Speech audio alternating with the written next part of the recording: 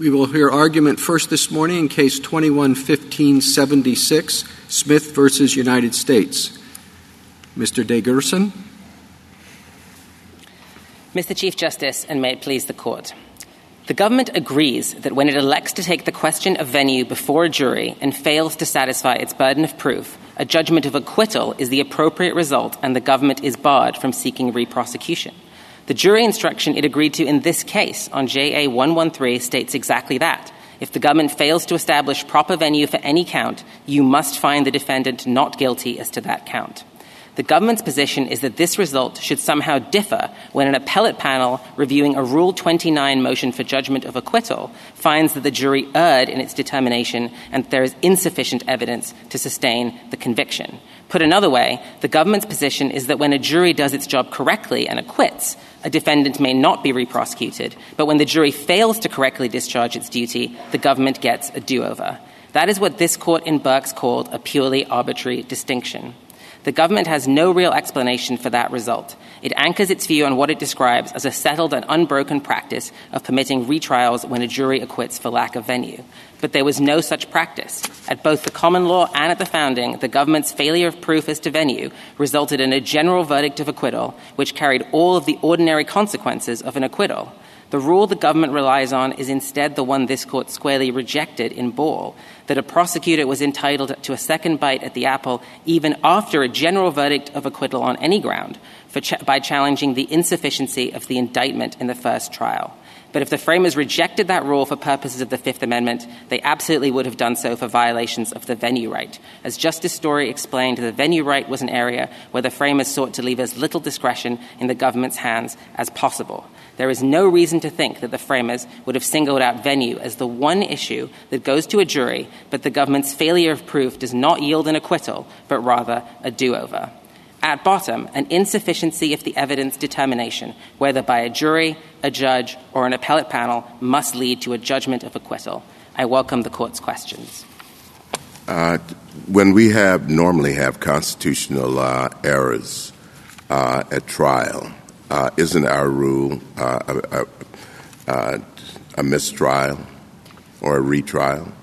That's correct, Your Honor, but the venue right is, I think, fundamentally different to all other kinds of rights, because what it means to violate the venue right is that the government fails to satisfy its burden of proof before a jury. So it's not that the defendant has to show his right was violated. The meaning of the violation is the failure to satisfy the government's burden. And then the question is, what should the consequences of that be? And the consequences of that, at common law and at the founding were the same as when the government fails to satisfy its burden of proof. How is it different from other constitutional errors? It's different in that sense, that the meaning of the violation is that the government has a burden that it takes to the jury as to establish venue. And if it fails to do that, that is a violation of the venue right. And so no other constitutional... So how do you know that in a general verdict?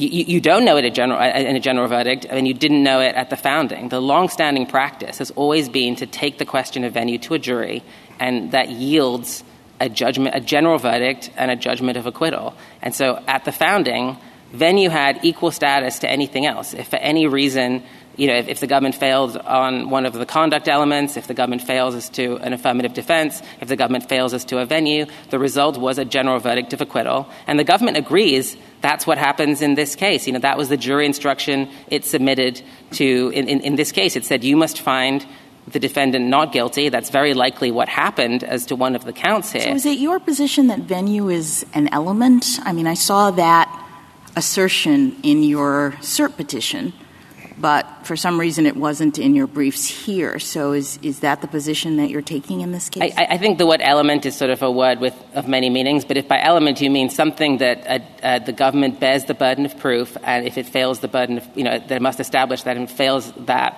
to establish that. I guess I mean, you're setting up an argument that, if a jury decides it, and as a result you say, if the jury was wrong because it's reversed on appeal, then there would be no retrial.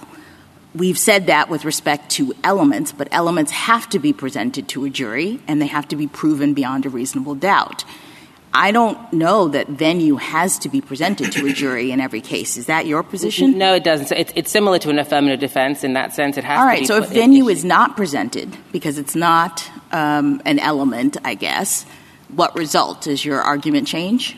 If the defendant doesn't ever present venue, then venue is waived. And it could never even go to the jury. So you're saying if a judge did, because I understood your original comments to say, if the judge got it wrong as well, you would have the same answer. But if it's a sufficiency determination. So if when it is put in issue by the defendant, and the government takes it to the jury like it did in this case. So we put it in issue at the indictment stage and said this indictment should be dismissed for lack of venue. The government said, no, this is actually a fact question. We should take it to the jury. The jury should decide. The government went to the jury. The government agrees that if the jury had then acquitted, that's the end of the story. Does it matter that it's do you contest that the standard of proof is different for venue than it is for elements? No, but the standard of proof for affirmative defenses is different than it is for elements. And affirmative defenses are also something where the defendant has an initial burden to put it in issue. And then if the government fails to satisfy its burden of rebutting the defendant's affirmative defense, then it's a mistrial and you could do it over, no? No, it's an acquittal. That's this court's decision in Burks. And so that leads to an acquittal. And just as in Burks here, this case, I think, is in that sense on all fours with Burks. The jury in Burks got it wrong. They said that the government had satisfied its burden. And then the appellate court said, no, that was incorrect. The government failed on the sufficiency of the evidence. There was a sufficiency of the evidence ruling. And then the appellate court said, but the result here could be a retrial. This court granted certiorari from that decision and said, no, when you have a sufficiency of the evidence determination by an appellate court, that is exactly the same thing as a Rule 29 determination by a judge, and that's exactly the same thing as a judgment of acquittal by the jury. It would be a purely arbitrary distinction to say, because the jury got it wrong the first time, suddenly the government has a chance to re-prosecute. And was Burks a double jeopardy case? Was it a Sixth Amendment case? It was a double jeopardy Fifth Amendment case? A double jeopardy. You don't make a Fifth Amendment argument here. Well, I think our argument is interwoven with the Fifth Amendment because our point is, just as in Burks, that the remedy here, the remedy for a violation of the venue right should be a judgment of acquittal that then is going to have, bear all the ordinary consequences of a judgment of acquittal, which would include barring re-prosecution. But in your brief, you said they were separate, so I'm trying to understand. I mean, I did not appreciate from the question presented that you were making a Fifth Amendment argument, and then in your brief at page 44, you're very clear that the Fifth Amendment argument and the Article III and Sixth Amendment arguments are independent. There is sort of an independent Fifth Amendment argument if you think of the Fifth Amendment just standing alone. Would the Fifth Amendment standing alone without the venue right? We don't necessarily raise that argument. But our Sixth Amendment argument itself is interwoven with the Double Jeopardy Clause. It has to be because the thing we're asking for is a judgment of acquittal, which bears the ordinary consequences of a judgment of acquittal, and that includes preclusion. But it's not interwoven just because of that. I mean, you can't make a Sixth Amendment argument in this case, I think, because the government hasn't put you in jeopardy, or has he? Well, it's exactly like Burks. I mean, in Burks, that was certiorari from a decision by the Court of Appeals that said retrial is permitted in this circumstance. So there wasn't a re-prosecution, but there was a decision by the Court of Appeals saying you can be retried. And that's essentially what we're coming to court and asking for is we want that judgment of acquittal. We want that piece of paper that says you can't re-prosecute us. And what the 11th Circuit gave us is the opposite. It gave us a piece of paper that says the government can re-prosecute you. You don't have the ordinary effects that you'd get with a judgment of acquittal. And so that's the injury that we're suffering here. And so what we're saying is the remedy here should be that judgment of acquittal, that piece of paper that allows us to entitles us to the subsequent defense. Counsel, do you have any decision from the founding era that actually precluded retrial based on a prior verdict of improper venue? But I don't think that there's any the dominant practice at the founding is that it always went to a general verdict. And so that would have the ordinary consequences of a general verdict. In the mine run of cases, the government's not going to retry. The rule that they point to, the rule is the one rejected in Bull, which is if you have a general verdict of acquittal, even if that's on a conduct element, the jury, we know the jury said they really didn't do it, he's completely innocent. Even in that situation, the government was allowed to subsequently collaterally attack that and say there was a deficiency in the indictment, including a deficiency in venue. I take it your answer is no. You don't have any case from the founding era that actually precluded retrial based on a prior verdict of improper venue. I mean, I think you wouldn't really know whether it's a prior verdict, just like today, a prior verdict of an improper venue, because you would have a general verdict of acquittal. So you wouldn't know if that verdict of acquittal was based on, venue or something else. Do you dispute the argument that that there are many treatises from the founding era and extending into the 19th century that say, quite from respected authorities, Blackstone, et cetera, that say that a reversal based on improper venue does not preclude retrial? We do dispute that. So I think what the government does is it has sort of a mishmash of two kinds of cases. One are the motion to arrest judgment cases, and that's Arundel's case, that's Thalbold, that's the Koch treatise. And a motion to arrest judgment was after a conviction, a defendant challenges the indictment. And that's how this court described it in United States versus Sisson. That's a challenge to the indictment, so that doesn't involve any determination that the government failed its proof. That's not an insufficiency context. In that situation, we completely agree. The same thing would be true if we had an appeal where we were challenging the sufficiency of the indictment or instructional error or anything other than sufficiency, and then that was we got a reversal from the Court of Appeals. Absolutely, the government could re-prosecute. That would be the modern analogy to the motion to arrest judgment, and that would be a mistrial. But that's not a sufficiency situation. And then the other kind of case that the government relies on are the cases I was just describing, which is the Ball case, and which is the rule rejected in Ball, and that is that you can collaterally attack even any kind of judgment of acquittal by saying there was no venue. What the government does not have is any case in the common law at the founding that treats a venue acquittal as of lower status than other kinds of acquittals. They were treated in equal status and had exactly the same kinds of effects. Those effects may now have changed over time as double jeopardy jurisprudence has changed, but they were always of equal status, and the government agrees they're of equal status today. When it goes to a jury, it just says, on appeal, somehow the rule should be different. And I almost think it's a non sequitur. Well, part of your argument seems to be based on the original understanding of the venue and vicinage clauses, but it doesn't seem to me that is sufficient, that you can win on that alone, but you try to buttress it by injecting elements of our modern double jeopardy jurisprudence.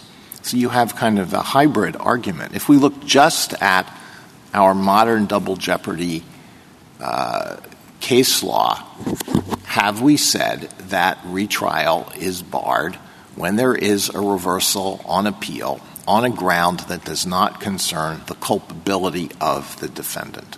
I mean, I think it depends what you mean by culpability, but I don't think that venue is any less about culpability than, for example, a jurisdictional element. Whether a bank is operating in interstate commerce just doesn't seem like it goes to inherent culpability either. And then if it's about elements, well, we know we have affirmative defenses. So, what is the thing that unifies affirmative defenses, jurisdictional elements, and conduct elements? The only thing I think that substantively unifies them is they are things that go to a jury and the government bears the burden of proof. And when the government fails that burden of proof, there's a judgment of acquittal. And that's exactly the same thing for the venue right. And what the government is basically saying is the venue right has some special status where it just is exempt from that. And then it's saying, in addition, it only has that special status on appeal. If it went to the jury, we're happy to treat it in exactly the same way. We're happy to submit jury instructions that allow for general verdicts, that allow for preclusion. But on appeal, the results somehow could be different. And I just don't think that follows. Can a judge dismiss a prosecution because of erroneous venue in his discretion, presumably? I mean, it depends at which stage. A judge, if you move to dismiss the indictment because it's insufficiently alleged, then the judge can do that, and that wouldn't have preclusive effects. If it's after the close of the government's evidence and it's a Rule 29 motion for judgment of acquittal, then that would, that's the sort of that, as this court said in Evans, is basically the same thing as a jury acquittal, and so that would have preclusive effects. And can he do that dismissal with prejudice? Or without prejudice, depending upon the particular circumstances? I don't think he could do it without. If he's making a sufficiency of the evidence determination on a Rule 29, as in he said, the government's evidence is closed, I just don't think the government has provided sufficient evidence to support venue here, then what about before that?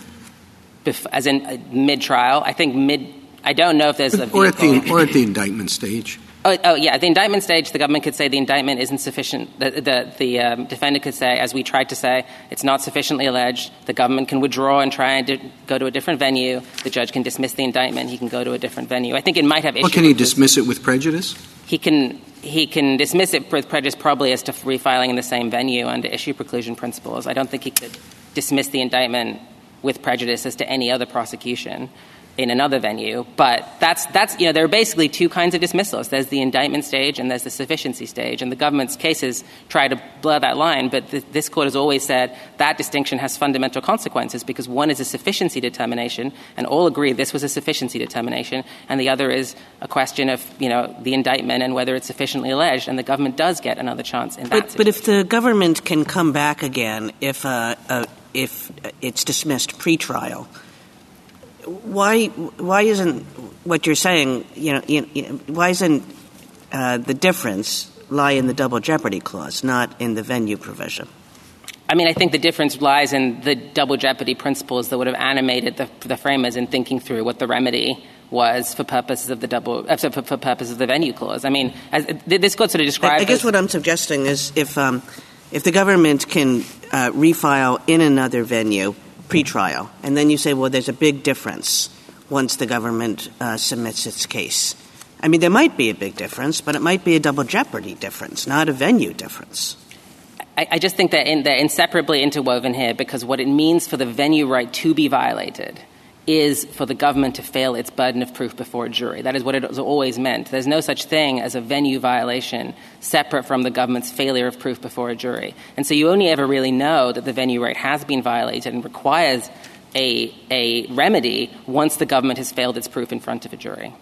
Why can't the remedy just be to vacate the conviction? I mean, what you're asking for is a vacater plus a statement by the court that you can't be retried. And I guess Justice Kagan's point is, why don't you get that one when the government tries to retry you, and then you invoke double jeopardy? I mean, in Burks, that's not what this court did, but I guess at an absolute minimum, we would need, we couldn't have a decision on the books that the 11th Circuit saying we don't have the ability to assert double jeopardy. So at a minimum, then the I don't think that – is that what the 11th Circuit said in this case? It just said you're not entitled to a statement from the judge right now that says you can't be reprosecuted. I don't think it made a double jeopardy holding. I guess I read the 11th Circuit's decision as saying that the remedy is vacator, and so the government gets to retry. Counsel, I want to go back to your discussion with Justice Alito about Arundel's case and some of the original materials. I understand your position is that those cases allowing retrial for improper venue were challenges essentially to the sufficiency of the indictment. But I would have thought that we'd still have some cases where, as in this case, a jury found venue improperly, and there would have been an appeal taken afterwards by the defendant, as you have. And there would be some evidence that an acquittal would have been the remedy given on appeal. But I didn't see that in your briefs. So what's your understanding as to why that evidence doesn't exist? I mean, the criminal appellate right has only existed, since 1891. So the early case, the common law and the founding, there was no criminal right of appeal. So this is sort of all a little bit sui generis. And the way that this court has aligned that fact is it said, as in Burks, when you have an appellate reversal for insufficiency of the evidence, that functions like a jury acquittal would at the founding. And what we do have is, evidence that jury acquittals of the founding, on the basis of venue had all the same. I understand that, but your answer, I think, is there is no right to appeal until 1891 in this country. Right. I mean, how about a common law? There's no cases either way, basically, for that reason. Right. How about a common law? Right. There wasn't same thing. Exactly. Okay. All right. Exactly. Counsel, your argument today is a bit different than your brief. I think you're right, the two are interwound, but this is really not a venue clause, Article 3, or a vintage clause of the Sixth Amendment. This is really a double jeopardy argument. Justice Jackson asked that, and you keep saying, well, no, I'm not making an independent one, but it's totally that. A judge can, on the sufficiency of the element, there could be a motion to dismiss before trial, and if it's denied, we don't require an acquittal then. Or if the judge grants it, it goes up on appeal and we reverse it and it goes back because there wasn't a trial before the jury, correct? Correct, right. So if there's a motion to dismiss for lack of venue and the judge grants it and there's an appeal by the government and it's not a judgment of acquittal, the government can then try the case, correct? Right. It's when. So really the issue is what happens after a jury finds that the government has not met its burden of proof. That's the point you're trying to make, correct? Absolutely. And that's how we framed it in the petition and throughout our briefs. So what you're saying is if for the only thing that's generally submitted to the jury is either elements or affirmative defenses or venue, if the jury has acquitted or if the jury has convicted and an appellate court says the evidence was insufficient, we don't permit the government to retry the case. Correct. And so you're saying this is no different than an affirmative defense that sometimes is proven by a preponderance of the evidence. If the court says the judge was wrong on an affirmative defense because the evidence was sufficient or insufficient to disprove it, then they can't try it again. Mm-hmm. That's Bugs. And you're saying we should apply the same principle.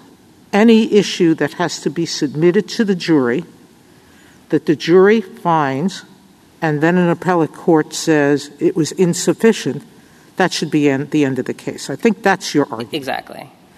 So what do we do with all the statements in the common law among jurists here, including Justice Story, that do say that if an issue is about insufficient venue or that venue is not right, that retrial is the norm?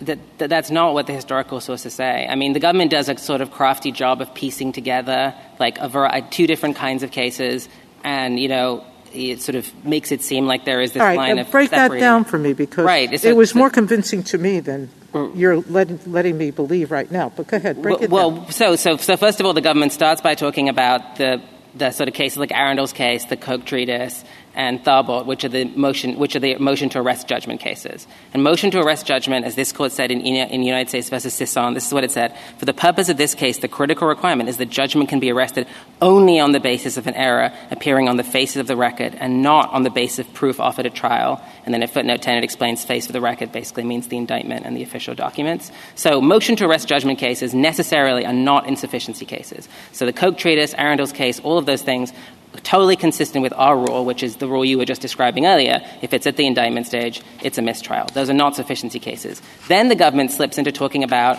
this rule, which is the rule rejected in Ball, which is that a prosecutor in a second prosecution is always entitled to basically challenge the sufficiency of the indictment, not just on venue grounds, but on other kinds of grounds too. And even if you have a general verdict of acquittal that goes to culpability, the guy didn't do it, you still get to re-prosecute him based on challenging the sufficiency of the indictment. Their own sources, like the Holmes case, describe that rule as monstrous, and Ball squarely rejects it. So their idea is that somehow now needs to be imported into thinking about the venue clause, even though we know that the framers thought the venue clause was fundamentally important and required additional protection. So I don't think that makes sense. But even on its own terms, it doesn't make sense because the government doesn't believe in that rule even now. The government doesn't think that the second prosecution can be initiated on the basis of challenging a venue in the first prosecution when there's a general verdict of acquittal. So it doesn't think that rule applies generally. It somehow thinks it applies just for trying to understand what happens when you're on appeal and you get a reversal on insufficient evidence of venue. And I just don't even see how that follows. And all of that leads to the big thing that's lacking, I think, in the government's case, which is anything which says, if they had lots of cases that said venue conventionally went to special verdicts, and when you got an acquittal just on venue, everyone just re-prosecuted. But they don't have anything like that. And in fact, special verdicts would not that typical of the founding, and a court couldn't even require a jury to enter a special verdict. So there just wasn't any distinction being made between venue and other kinds of elements. They had equal status at the common law and at the founding, and the rule that the government pieces together just isn't accurate when you really dig into those sources. Thank you. Other than the speedy trial right and the double jeopardy right, can you think of any example where a retrial is not sufficient to cure the violation of a criminal right? No, Your Honor, but there is no other – we're already in such different terrain with the venue right because there is no other right where the violation is defined by the government's failure of proof before a jury. And so I think we're already in sort of a strange place. That makes it, I think, similar to double jeopardy principles. And then I think there are some, significant analogies to the speedy trial right because, the right here is grounded in trying to avoid the hardship of being – of having the trial in an alien place. And to some degree, once that trial in an alien place has occurred, it's not remediable. It's not like the next trial necessarily puts you back to where you were before. You've already had the experience. And we know there's mountains of evidence at the founding that it was the experience of that trial that was the constitutional hardship. Thank you, counsel. Justice Thomas? Justice Alito? Well, you can make the argument that you just made about the violation of many other trial rights. I think that every trial practically every trial right, you can make that. Right. Absolutely. Every trial is a hardship, but not every constitutional right is specifically concerned with avoiding the hardship of trial. And when you have a constitutional right that's based on you don't want that hardship to occur in the first place, you need, as with the speedy trial right, something that has some front-end deterrence. So that's our argument on that. You piece it together with the fact that the government does have a lot of unfettered discretion here. As William Grayson described it, an absolute uncontrollable power of a venue. I think that requires some more front-end deterrence. And then you add in the fact that, of course, the venue right is already fundamentally different. When you put all of those things together, I think acquittal is the appropriate remedy. Are the modern standards for venue in criminal cases the same as the standards for venue that existed at the time of the founding? I think broadly speaking, yes. We still look to try and find what the locus delicti is, and we look to where the conduct occurred, and that's basically what happened in this case. Obviously, the types of cases that occur, the government now has far more ability to select different kinds of venues.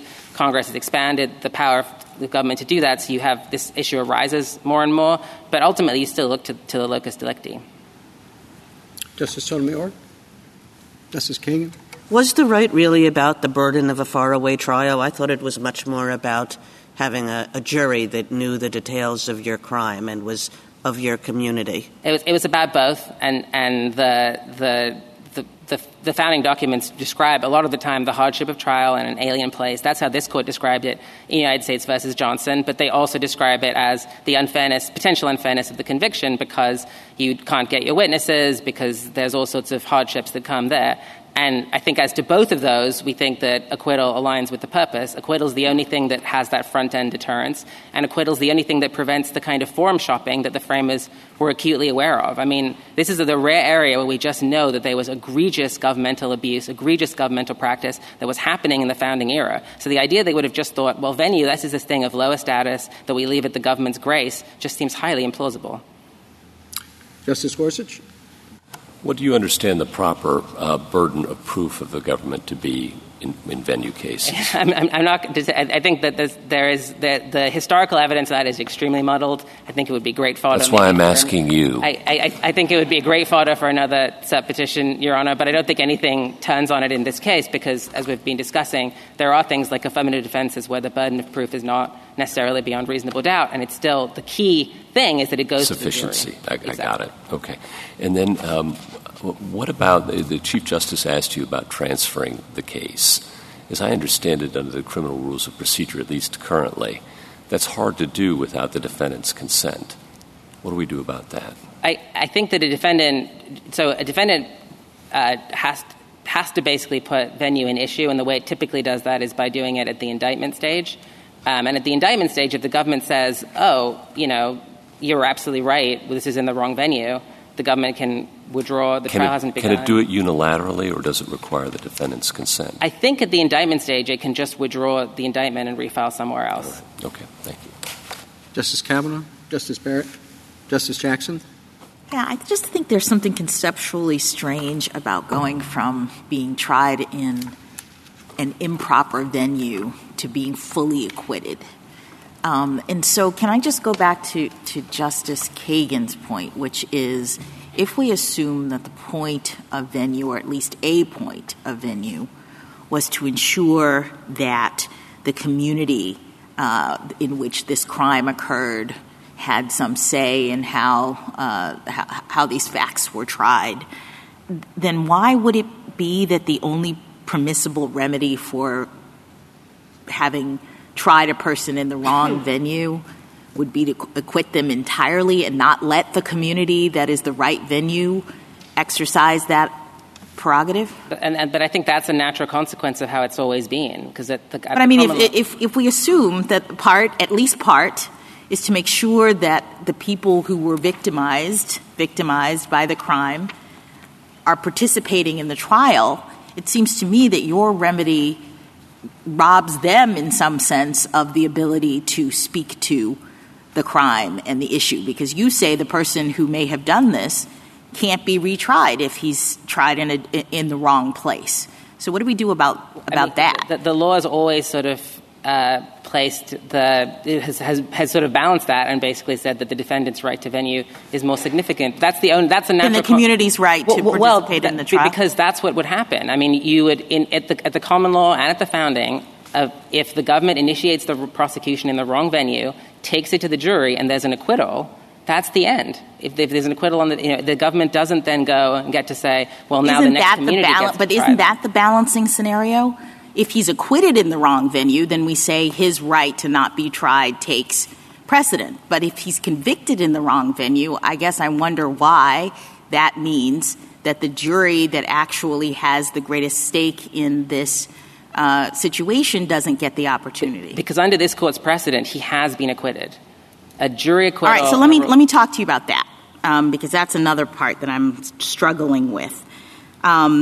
You admit that venue doesn't have to be submitted to a jury. I mean, even when you raise it, is it the kind of thing that has to go to the jury or not? It basically is. I mean, the circuit's No, not basically. I'm saying, okay, we're at trial, pre-trial, and the defendant raises a venue objection. Is that something that the judge can resolve, or must it be submitted to the jury? It basically must be submitted to the jury. The circuits are a little divided on how much a defendant has to do to put it in issue, but everyone agrees that once it's put in issue, and the threshold is low. Okay, but I thought you said earlier that we had a scenario in which a judge could be ruling on this as a matter of Rule 29, where the judge could be deciding. All right, so on sufficiency grounds. Yes. All right, so let's say it was put to the jury, and then there's a Rule 29, and the judge resolves it.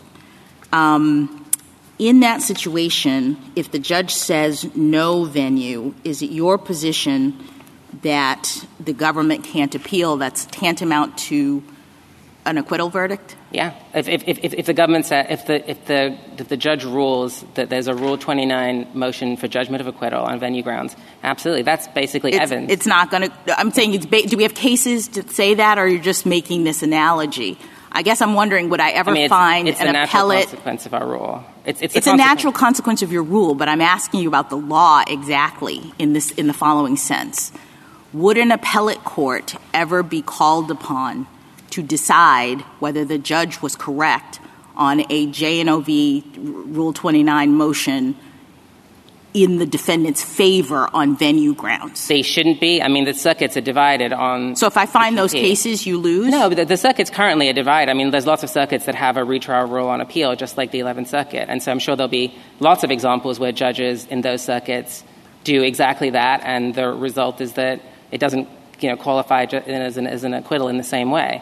No, but I guess why doesn't that undermine your argument? I mean, if it is an acquittal, then it seems to me that there shouldn't be an appellate right for the government to go and ask for a review of the judge's determination that there's no venue on a post-trial motion. So if we find those, then it would seem as though the law does not treat the venue question as tantamount to a judgment. I think those cases would be wrong, just like the circuits that disagree with us would be wrong. So in ruling in your favor, we'd have to also rule about that, I guess. The implication would be... Yeah, I think basically, as this court said in Bucks and reaffirmed in Evans, a jury acquittal, a judge acquittal under Rule 29, and an appellate reversal of a Rule 29 motion for insufficiency. Those are all insufficiency determinations, and it's a purely arbitrary distinction to say that, because the jury made a mistake, the government now suddenly gets to re-prosecute. That it's not fair to say that that is what it all turns on, and that's this court's holding in Burks. And the government,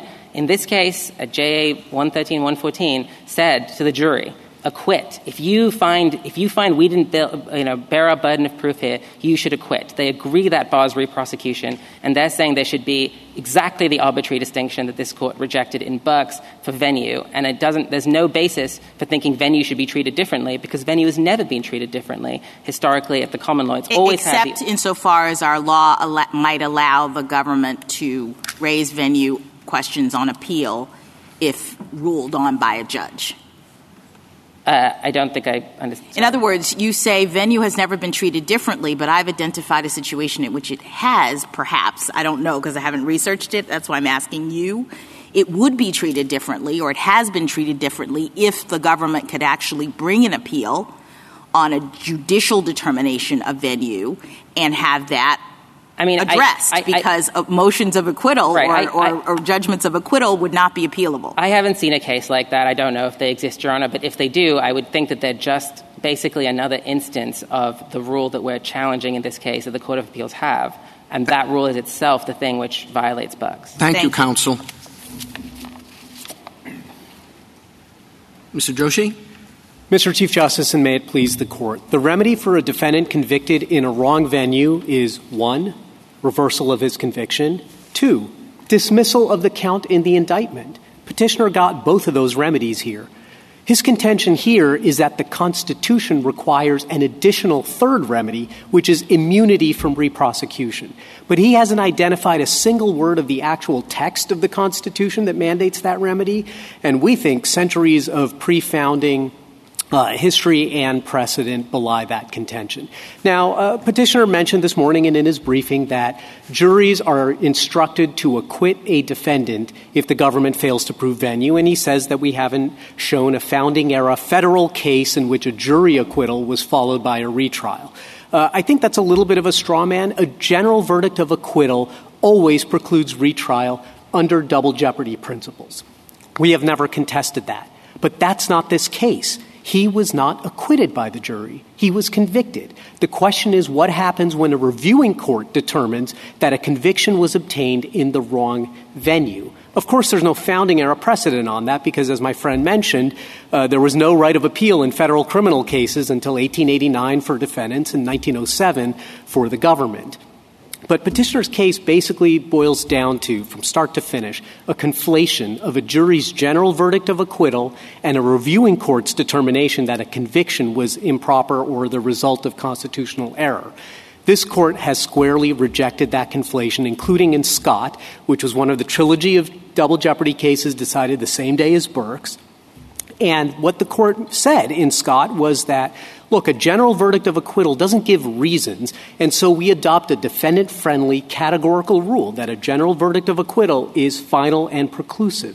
That's not true when a court decides something. When a court decides something, the dividing line for whether retrial is or is not permissible is whether the legal basis for the ruling goes to factual guilt or innocence or criminal culpability, as Evans against Michigan said. Venue does not go to factual guilt or innocence. It does not go to criminal culpability, and therefore retrial is not forbidden. I welcome the Court's questions. If there aren't any, let me... Well, how many times does the government, for example, get to either mistake or deliberately sue in the wrong venue? You can imagine a situation, perhaps a rare one, but you can imagine it, where what's involved is an abuse of their right to charge wherever they want. Not out of the blue, but in any case, many cases, like take Internet crimes and things like that, there must be dozens of places where the government could charge, and why don't they just start with one and go through and wear down the defendant?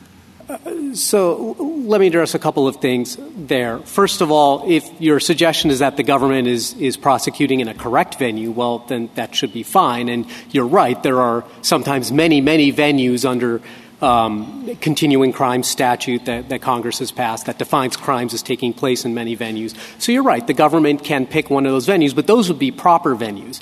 I take the thrust of your question to be, well, what if the government serially tries to retry someone in the wrong venue? I don't think that's realistic, and I'm going to give you a few answers here, and I understand some may be more satisfactory than others. The first is that we think our rule has been the dominant rule in the circuits and in this country for hundreds of years. I think Petitioner identified at the cert stage, I think just 2 cases, neither of which we think actually adopts his principle. But I don't think we've seen any suggestion that the government has ever engaged in that kind of practice. Petitioner had all the incentive in the world, as amici did, to identify such a case. They haven't been able to. Now, I understand that you say that they're all going to be correct venues, but often you don't know that until after there's extensive pleading practice and everything else, and the government it is an imposition on the defendant to have to litigate with the government whether or not his, vacation trip to wherever was enough to establish venue there. Yeah, that's a fair point. Sometimes it's going to be difficult. This is, I think, one of those difficult cases. But I took your question to be asking about bad faith. I think if it's a difficult case and the government believes sincerely that venue is appropriate, the jury agrees unanimously that venue is appropriate, and the trial court agrees that venue is appropriate, it seems I don't think you could call that bad faith. In addition to the fact that... Why was this brought in the Middle District of Florida, which, everyone seemed to... You were alerted pretty early on that wasn't the right venue. Are they just not that busy in the Middle District? So this was brought in the Northern District. Sorry, the Northern District. It should have brought in the Middle District or in Alabama. Yeah. I apologize. I got the wrong district. So apologies to the Middle District of Florida. They're obviously very busy. Maybe the Northern District isn't. So I don't know everything that went into the prosecution decision, but I think the Northern District of Florida was the natural home for this because that's where all the harm was felt. That's where the victim was. That's where... but none of the quote crime occurred there. I don't think that's right. All right. We didn't cross petition for cert on it because it was fact bound. And remember, the 11th Circuit's wrong about that too. The jury agreed, and the appellate court agreed, and petitioner hasn't sought review of the other finding, which is that the extortion count was proper in the Northern District. And so let me ask you a more fundamental question. I'm sorry. I just wondered if you happen to know, and you don't know why it was brought in the Northern District. That's fair. Your colleague on the other side makes an interesting point about Arundel's case and the other authorities you cite, that those had to do with challenging the indictment, arresting the indictment, and not after a sufficiency of the evidence determination by the fact finder. What say you? So I'm not sure that's right for a couple of reasons. One is that, and I admit this is I couldn't find the author. It might be Lord Hale. It might be someone else, but it's an annotation to Cook on Littleton. It's in a footnote clearly added by the editor, so at a later time, but in the early 1800s, or even earlier. It's undated. But it makes the point that arrest of judgment and appeal are essentially treated the same for these purposes, and on that point, my second point is... How could that be if there was no appeal? Maybe you can explain that. So there was a limited right of appeal in England long before there was one in the federal system here, and so that's going to lead me to my second point, which is Rex against Welsh, which we cite in our brief. That's from 1827, so it's post-founding, but there's been no suggestion that case somehow represented a break in the English law. There, the jury was directed to acquit the defendant in Southwark because it became apparent that the crime took place in London. And then he was reindicted in London and at the Old Bailey, and the judges gathered together and they decided unanimously that his plea of autrefois acquit was no good in London because his acquittal was on venue grounds. So I think that disposes of petitioner's objection here that there is somehow this big difference between them. I also think our modern case law disposes of that objection. Again, he discusses Burks a lot, but Scott was decided the same day. And both Burks and Scott overruled several of the court's earlier double jeopardy cases, which they had just begun to have experience with. And they decided, of course, Burks I take no issue with. What Burks did was overrule Bryan. Bryan said that if an appellate court reverses for insufficient evidence, you could have a retrial.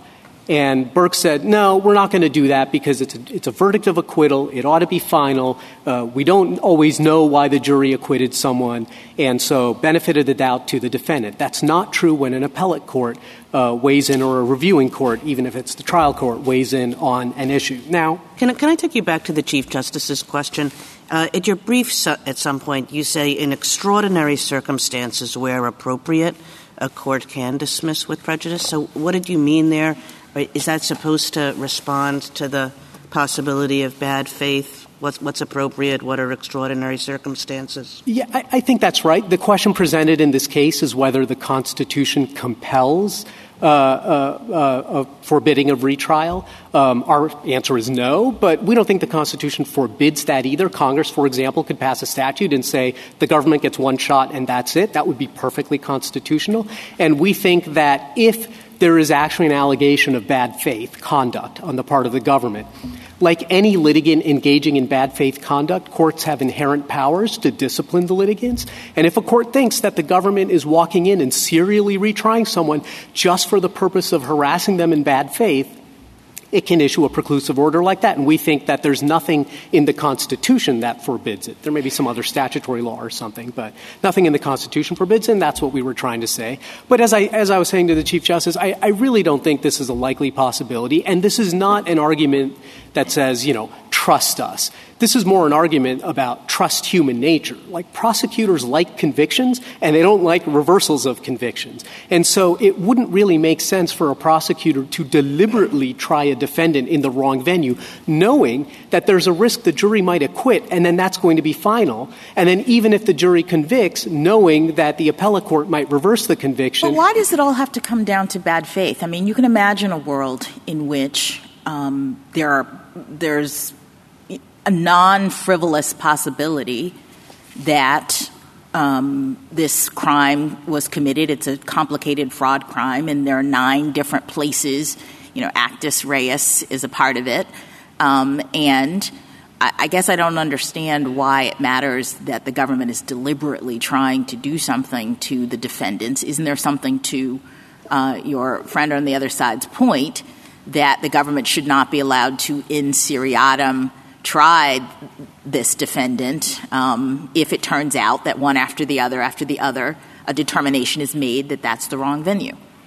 No, I mean, you could imagine a trial in which there's an uncounseled statement is introduced against him. It gets reversed. Then he goes up and an unmirandized confession gets introduced against him. That's reversed. Then there's evidence in violation of the exclusionary rule is introduced. That's reversed. Right, but at the heart of it, I guess, is this question of whether a venue determination is more like the ones that you just articulated or like an insufficiency determination. And your friend on the other side says that when you present it to a jury, as was done here, and when the government, in my view, a little puzzlingly says we are okay with a jury instruction that says you can acquit if the government hasn't proven by clear, convincing evidence that this is the right venue, why isn't that tantamount to an insufficiency such that if the jury gets it wrong, says the appellate court, then it's over. The government doesn't get to come back and marshal new evidence and do it again. Because I think this court has rejected that principle, and I'll explain why. But I just want to observe at the outset that just because, 2 things are alike in one sense doesn't mean they're alike in all senses. And I don't think just because venue might go to the jury and the jury might decide a question of venue doesn't make it like an element or like an affirmative defense. Juries decide statute of limitations as well. Like, that's got nothing to do with the What do you think would happen? Did I interrupt you? Sorry. If I could just fully answer, I'm sorry, Justice Kagan. I said this court has rejected that principle, and what I was going to say there is illustrated by Evans against Michigan on the one hand and Musacchio against the United States on the other. In both cases, the courts were under the misimpression that there was an extra element of the crime that wasn't actually there. In Evans, the defendant was acquitted for insufficiency of the evidence with respect to that element that wasn't actually an element. And this court said, sorry, acquittal is final. that's the end of the story because it goes to criminal culpability. But in Musacchio, exactly the same thing happened. The jury was instructed to find an extra element that wasn't actually an element of the crime. The jury nevertheless convicted. And on appeal, the defendant said, hey, insufficient evidence for this element that's not actually an element. And this court said, we don't care. It's not actually an element. You're on appeal now. And as a legal ground, because it's not actually an element, you're not going to get your conviction. You're missing the point there. If the jury convicts and convicts wrong, you can get a new trial.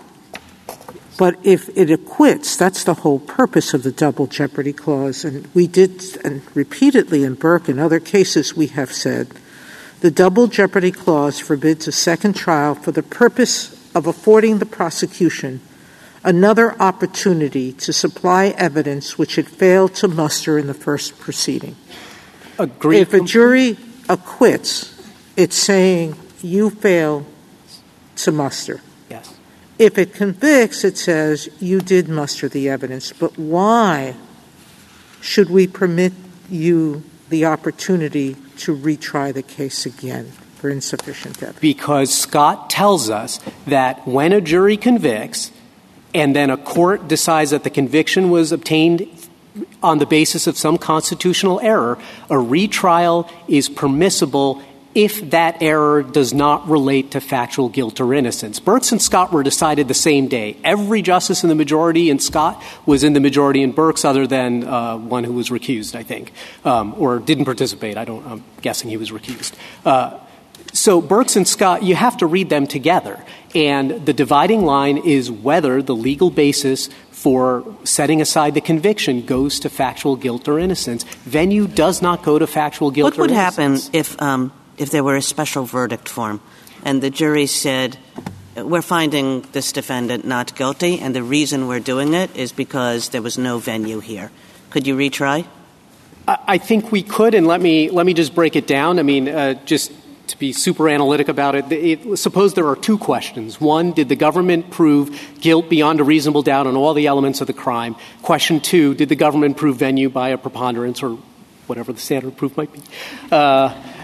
And in that case, I think, if the jury answers yes and yes, that's this case. We think retrial's permissible. Yeah, that wasn't my question. Yeah, no. But I just want to make sure we're on the same page. If the jury answers yes and no, which I think was your question, we do think that you could be retried in that circumstance. And just to round out the four permutations, if the jury answers no and yes, so not guilty but right venue, obviously that's just like a regular old acquittal.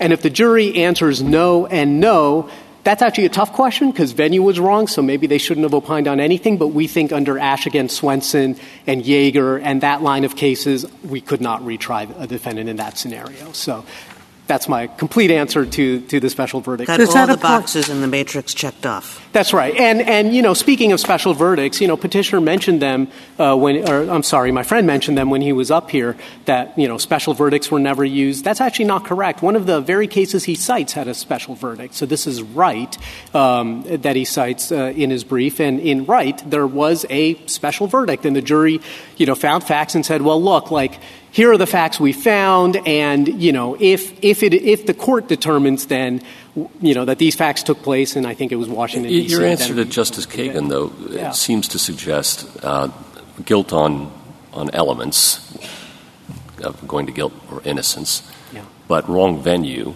special verdict, retrial permissible, I believe is your answer. What's left of the notion that the wrong venue leads to an acquittal? I would think that the government would have every incentive in the world to have special verdict forms with respect to venue in every case, or at least try very hard to get them. I would have thought the same thing, and somehow that doesn't play out in practice. Well, it hasn't yet. Yeah. But after today, why wouldn't it? Maybe. I think courts, my understanding from those who practice in the courts is that district courts are hesitant they won't do it. They won't do it. Okay, I got the practical argument, but if we take seriously the founding evidence that does suggest that a jury's verdict of acquittal on venue means something then why would it be different if it comes in the form of a special verdict rather than a general one? Oh, I think I was making maybe the opposite point. I think Rex against Welsh shows that a jury's verdict of acquittal, when we can definitively say it is on venue grounds. You've got that one case. I've got that. Okay, all right. It's cited. I mean, look, like it's a good case. It's a good case, right. And I will also point out it's an English case after the founding. I'm not sure. That's true. That's true, but there is no suggestion. Not sure why we rely on that. There is no suggestion that it represented a break from the law, and we know that later editions of Cook and Hale and Hawkins' treatises all cite Welsh as being in line with all the other cases, including Arundel's case. And I guess my point here is that the framers were familiar with all of these sources, and I admit they're sparse. I know you can poke holes and say, well, it's not quite exactly the same, but here's the thing. 100% of them support our rule. Not a single one supports petition. But 100% of them also support the rule that a jury's verdict of acquittal on venue meant something. And that was enough, and that was the end of the case. There's a lot. We've got a lot of evidence on that too. At least when it's in a general verdict, you would general verdict, good to go. Yes, it's a special verdict. The rule somehow flips. Yes, that's right. Yeah, what's left of the general rule? Because other than district courts won't let you do it.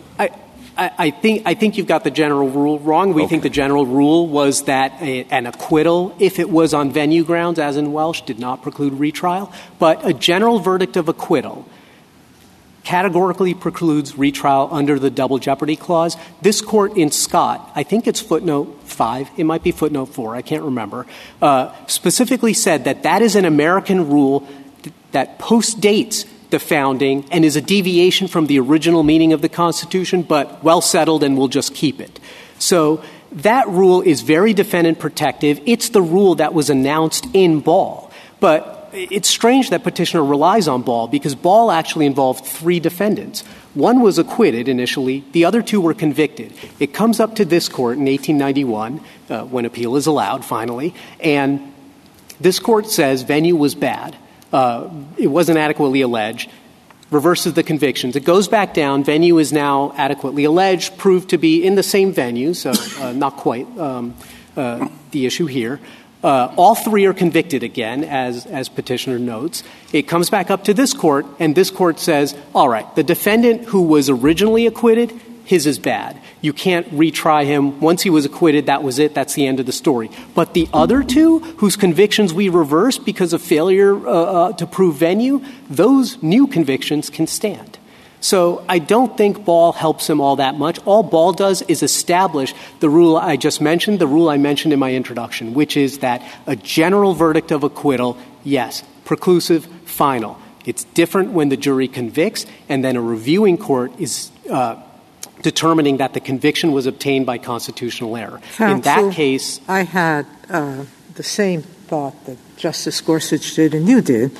I did a little research. We have a case that dissuades district court judges from doing special interrogatories. Because I, too, as a district court judge, never had someone ask me, and I wondered why. So there is a Supreme Court case that discourages special interrogatories in criminal cases, and I think that's the reason why.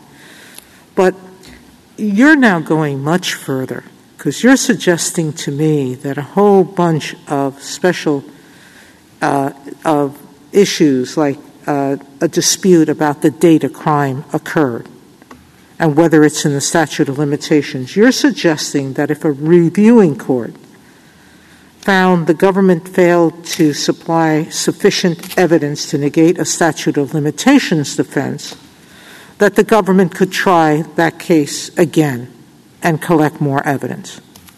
Why not? Because you're saying there's an hour conviction. The reviewing court says, no, this didn't happen within the statute of limitations, that you could collect more evidence and have another go at it because that wasn't a decision on the sufficiency of the evidence.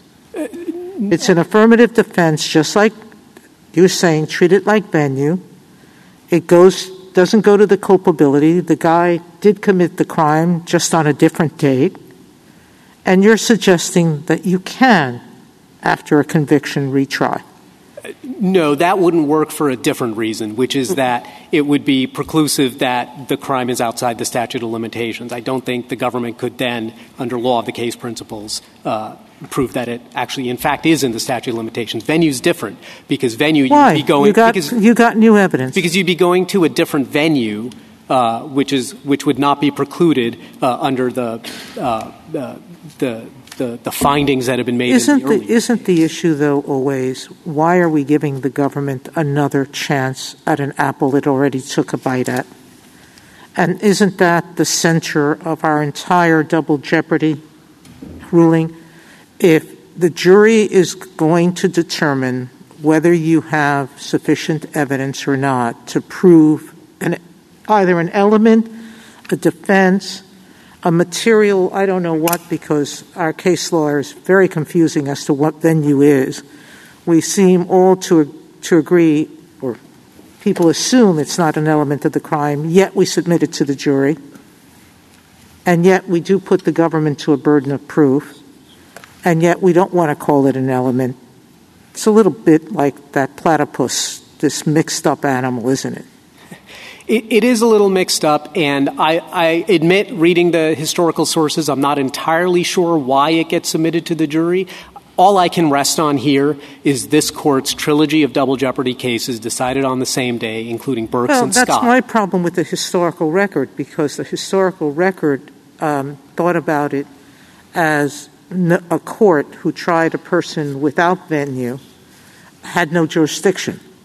And we have destroyed that concept here because we say the district court has jurisdiction. It's just not this particular venue.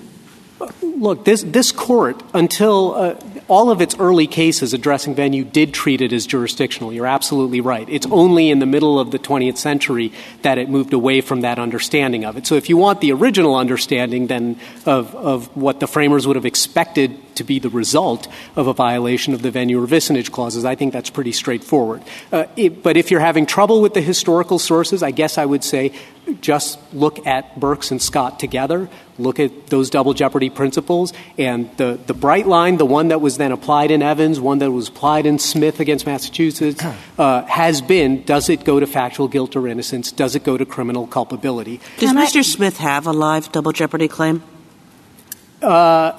What do you are you asking whether the 11th Circuit's decision forecloses it? No, I don't think so. I think if we attempted to re-prosecute him, he would be entitled to raise a double jeopardy defense if he if that came to pass. But there would have to be some steps taken by the government. Yeah, that's right. That's right. Yeah, we would have to actually re-indict him. It would actually have to be within the statute of limitations. His offense conduct, I believe, took place in May and June of 2018, so we're coming up on 5 years. So it's not at all clear that would be possible.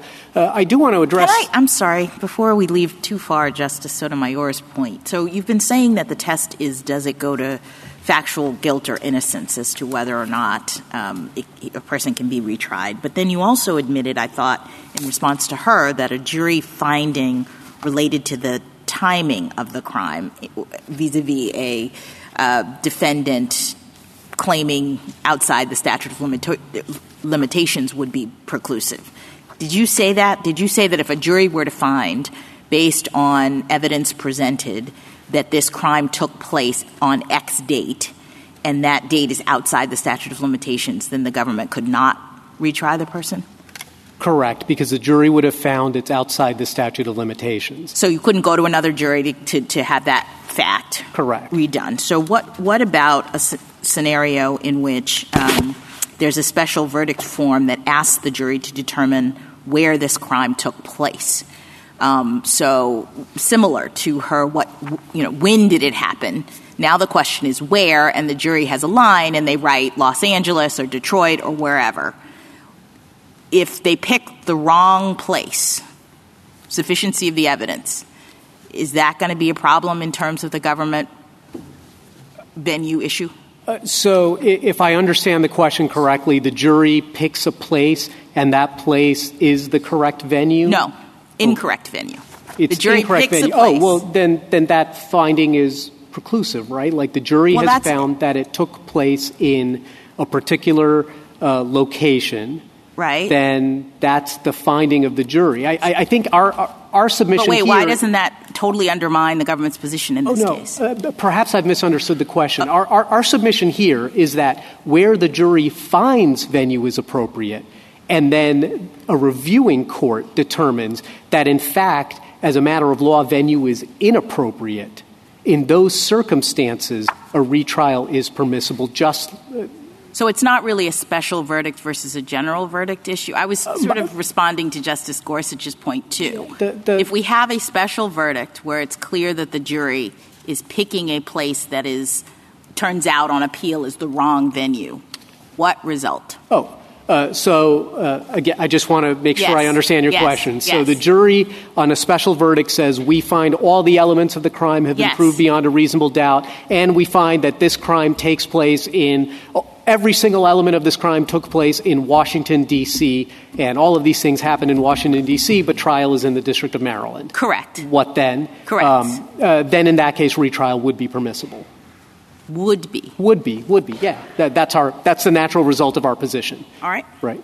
Now, again, this basically never happens, and venue errors are also, quite rare. But I do want to address the point that why should venue go to the jury? I'm not entirely sure. I think Petitioner is right that as a matter of historical practice, it often did go to the jury. Of course, but just today. Today, I'm not sure it has to, except for this Court's decision in Jackalow, which is from 1862. That decision said that there were it came up to the Court not on appeal because there was no appeal. It was on a division of the circuit judges. This Court could review discrete issues of law in the pre-appeal era. And it came up to the Court because the circuit judges disagreed on whether a particular crime took place within the boundary of New York or not, or outside of New York, in which case the defendant could be tried in New Jersey. Thank you, counsel. Justice Thomas? Justice Alito? I had two questions I hope are quick questions. The first is I'm not quite sure I understand what you're saying about the double jeopardy question, because the 11th Circuit said on 15A of the petition to the appendix to the cert petition, the double jeopardy clause is not implicated by a retrial in a proper venue after we vacate a conviction for improper venue. So didn't the 11th Circuit decide that question, and having held against Petitioner on that question, would not an affirmance by this Court preclude the assertion later of a double jeopardy claim? I don't think so, and why? Yeah, maybe I'm slicing the bologna a little thin here, but I viewed Petitioner's claim as being that he wanted a judgment of acquittal that would be preclusive, and the Court denied him that relief. The reason it denied him the relief was because it thought that double jeopardy didn't compel it to give him that relief. But I don't think that would preclude a bona fide double jeopardy challenge if there were actually to be another prosecution. All that he would have is a non-preclusive judgment from the Northern District of Florida by virtue of the 11th Circuit's judgment. But even though the reason for it was double jeopardy, I don't think that alone would be preclusive. That's just the reasoning of the Court. The Court could have just denied him that relief for any reason. Okay. Second question. Do you think that Burks or Bryan is more consistent with the original understanding of the meaning of the double jeopardy clause? So we take Burks as it comes. Scott suggested that Bryan might have been more consistent with the original meaning, but we don't take an issue on that. I think even Scott accepted that the times had moved on and that a general verdict of acquittal, just full stop, is always preclusive. So if that's correct, I guess I'm going to add a third question. If that is correct, would we not have to extend our double jeopardy precedents even further beyond the original meaning of the double jeopardy clause in order to find that double jeopardy precludes retrial in a case like this where on appeal it is decided that that venue was improper? You would. You would have to stray further and create an exception to Scott's otherwise quite categorical rule. Anything further, Justice Sotomayor? Justice Kagan? Can you just finish your answer to my question? Yes. About why venue should go to the jury. You were in 1860. Yeah. So Jackalow was a division of authority on whether, like, all the facts were found by the jury. Like, it took place on this ship, which was docked here. It was an assault. But the question was whether it was within New York's territorial waters or without. And this court, on reviewing it, said, well, we actually don't know because we need to know where New York's boundary is in waters, and that's going to require some maps and facts that we don't have. So send it back for a new trial so that the jury can, like, get those facts and evidence. But Jackalow was very clear that the ultimate determination of venue was for the court, not the jury.